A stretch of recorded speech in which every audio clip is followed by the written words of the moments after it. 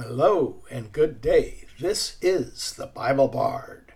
Here's the place we're at today. In our last podcast, we looked at the humanity of Jesus and what the text, at least our sample texts, say about Jesus in his humanity and his subjugation to God. In today's discussion, we investigate what the text says about his deity. And beginning with Matthew chapter 1, verse 23, which states, quote, "The virgin will be with child and will give birth to a son, and they will call him Emmanuel," which means God with us, unquote. Comment, in Matthew, the baby Mary gives birth to is called God with us. The teachers of the law correctly note in the book of Mark that only God can forgive sins. This happens again in the Luke passage. Now in Mark chapter 2, verse 5, the text reads, quote, "He, Jesus, said to the paralytic, 'Son, your sins are forgiven.'" Now some of the teachers of the law were sitting there thinking to themselves, "Why does this fellow talk like that? Who can forgive sins but God alone?" In Luke verse 7, let's begin again. In Luke chapter 7, verse 48, the text reads, quote, "Then Jesus said to her, 'Your sins are forgiven.' The Jewish disbelievers stated, 'Who can forgive sins but God?' This is an ironic statement because Jesus as God is standing there. In John chapter 1, verse 3, the text reads, quote, "Through him, Jesus, all things were made, and without him nothing was made that has been made." Comment, this passage in John declares that Jesus was the creator of all things.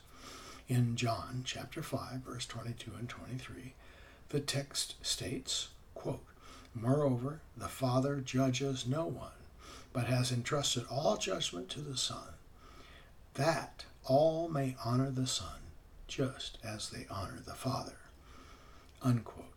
Comment, this passage in John says that everyone in the human race is to give the Son Jesus the same honor they give to God.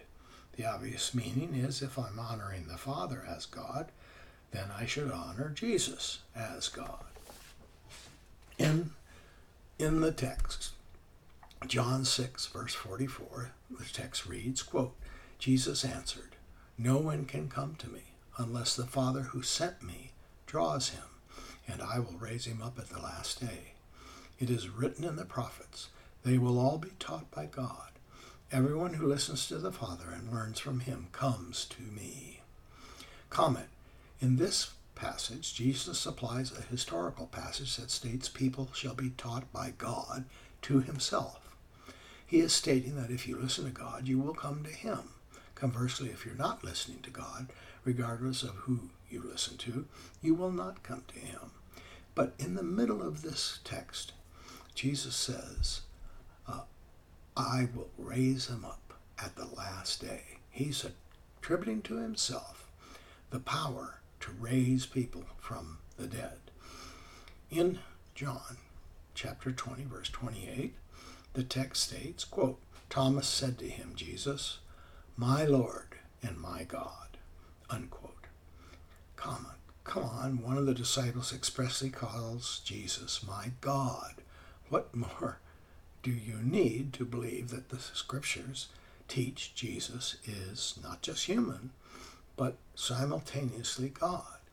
In Hebrews chapter 1, verse 3, the text states, quote, "The Son is the radiance of the God's glory and the exact representation of his being." Comment, God is a spiritual being, but this text states that Jesus is the radiance of his glory and an exact representation of that spiritual being in human form. In Titus chapter 2, verse 13, the text reads, quote, "While we wait for the blessed hope, the glorious appearing of our great God and Savior, Jesus Christ."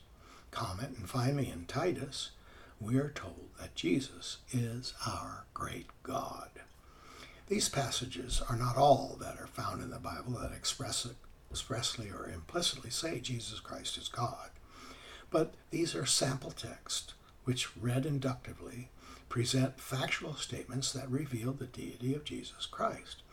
It's difficult to imagine how any sincere person could assert that Jesus is never called God anywhere in the Bible.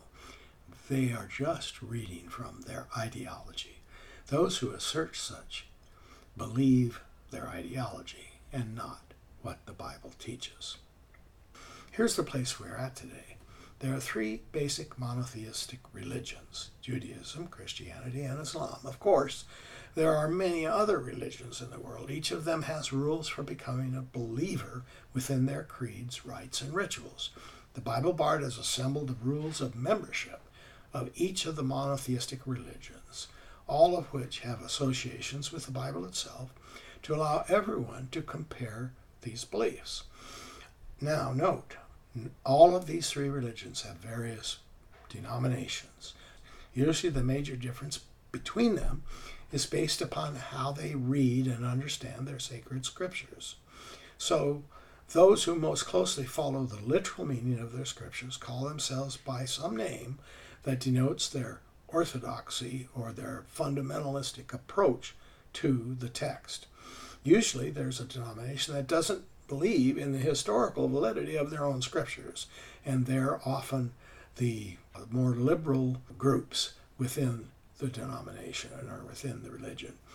Then there's often a group that views their scriptures as a mystery to be revealed by some sort of ecstatic or secret means. In Judaism, they are called those who practice Kabbalah. In Christianity, they are some sects of the charismatic denomination. In Islam, they are the Sufis. When we look into these three religions, let's start and see how each one says you must become a member of their creed. First, how to become a Jew. To become a Jew, one must be born into a Jewish family, which by definition means that at least your mother practices the religion of Judaism or was herself born of a Jewish mother. In terms of Jewish adult conversion, males must be circumcised, and then a three-person rabbinic court, the Bet Din, must question the sincerity of the proselyte. Most Jewish denominations require baptism or a mikvah. This immersion, or tevilah, is sometimes seen as having sacerdotal functions, providing a cleansing of sins for the initiate. A convert then takes a Hebrew name and begins practicing their faith. In the ancient Hebrew faith, blood sacrifices performed by a priest in a sacred tabernacle or temple were considered the only way to cover sins, but this is modern times. How to become a Christian? In the New Testament, a baby cannot become a Christian because Christianity requires a certain level of personal knowledge. Yet Jesus said in Matthew 19:14, "Let all the little children come to me and do not hinder them, for the kingdom of heaven belongs to such as these," unquote. Therefore, a child who is able to understand the gospel message about the death, burial, and resurrection of Jesus Christ to provide forgiveness of sin and everlasting life can become a Christian.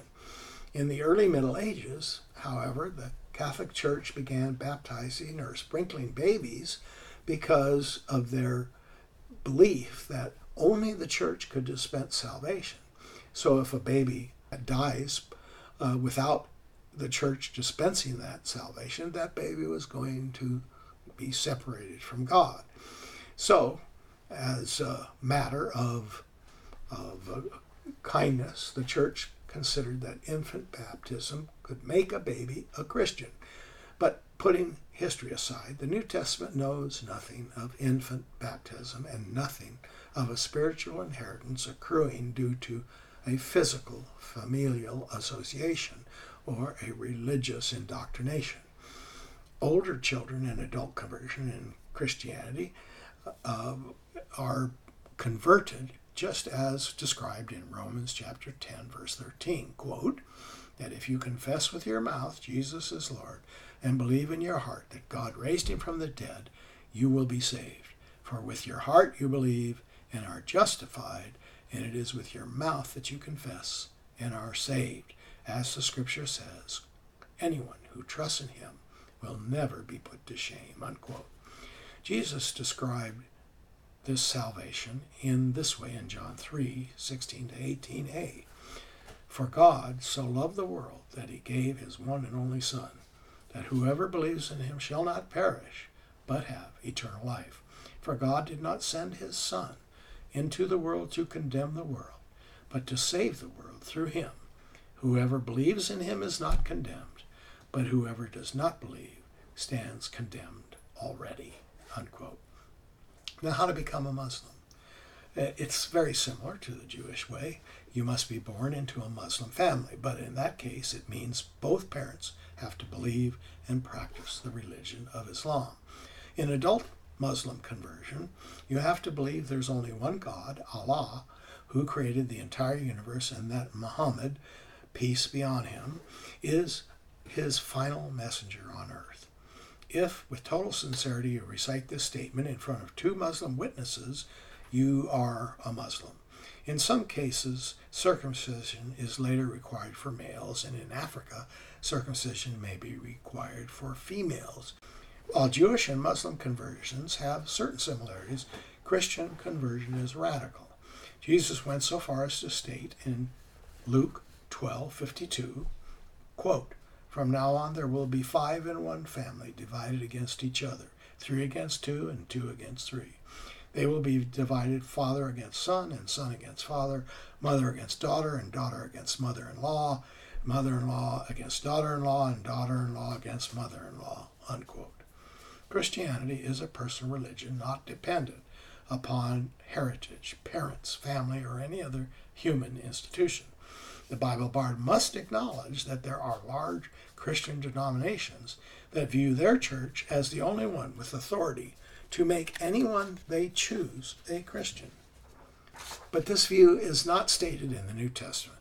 Their view is based upon a statement of Jesus in Matthew 16, verse 19 and 20, in which he said, quote, "And I tell you that you are Peter, and on this rock I will build my church, and the gates of Hades will not overcome it. I will give you the keys of the kingdom of heaven. Whatever you bind on earth will be bound in heaven. Whatever you loose on earth will be loosed in heaven," unquote. This verse is controversial because in the Middle Ages, the Protestants believed that the Catholic Church was using this authority to sell salvation to people in the form of indulgences. This verse is controversial because in the Middle Ages, the Protestants believed that the Catholic Church used this so-called authority to sell salvation to people in the form of indulgences. This is not the only time that a religion or a sect of a religion has taken a single verse or two from the scriptures they acknowledge to base an important teaching upon. For example, in Judaism, the practice of separating milk from meat in the kitchen was created based on a single instruction in which a verse in Exodus 23:19 instructed Jews, quote, "Do not cook a young goat in its mother's milk," unquote. Both the New Testament and the Old Testament examples recited here illustrate how simple literal texts can be extrapolated by partisans into an extra-biblical doctrine, which later becomes an unquestioned tradition. Jesus speaks against this kind of religious activity when he says to the Jewish leaders of his day in Mark chapter 7, verse 13, quote, "You nullify the word of God by your tradition that you have handed down." The Bible Bard recommends we read the Bible in its simplicity, in its literal meaning, upon which more sophisticated literary analysis must be based. Building complication into religious practice based upon additional meaning that goes beyond the face meaning is very problematic, especially when it leads to obvious corruption or at least increases the burden of faith beyond what God usually commands. As the Bible Bard has stated before, if you read the Bible, you encounter something that at face value you do not understand, don't panic. Just set that text aside, expecting that further explanation of it will one day come to you and give you understanding. The Bible is God's revelation of himself and a revelation of humanity from his perspective. In this life, we will never perfectly understand it, for it states more than we can sometimes know. However, rational thinking makes it reasonable to assume that God did not inspire this text and have it preserved for all of these thousands of years to confuse us, since the purpose of the Bible is to reveal God to us. This is the way the Bible Bard works. Brief recitations, closely focused, no distractions, no rabbit trails. Send the Bible Bard any questions or remarks you care to offer to BibleBardUS@gmail.com. Glad to hear from you. Thanks in advance for following and sharing content from the Bible Bard community. Thanks for listening. The Bible Bard does not get information about Jesus from religion or some theology people have developed in the past. The Bible itself, in its plain literary expressions, in its text, is the source of all revealed knowledge about God. We're archaeologists trying to get to that source. Once you know what the Bible says, because you have read it or heard its clear teaching for yourself, you are no longer dependent on religious ideology for your information. Get what the Bible says.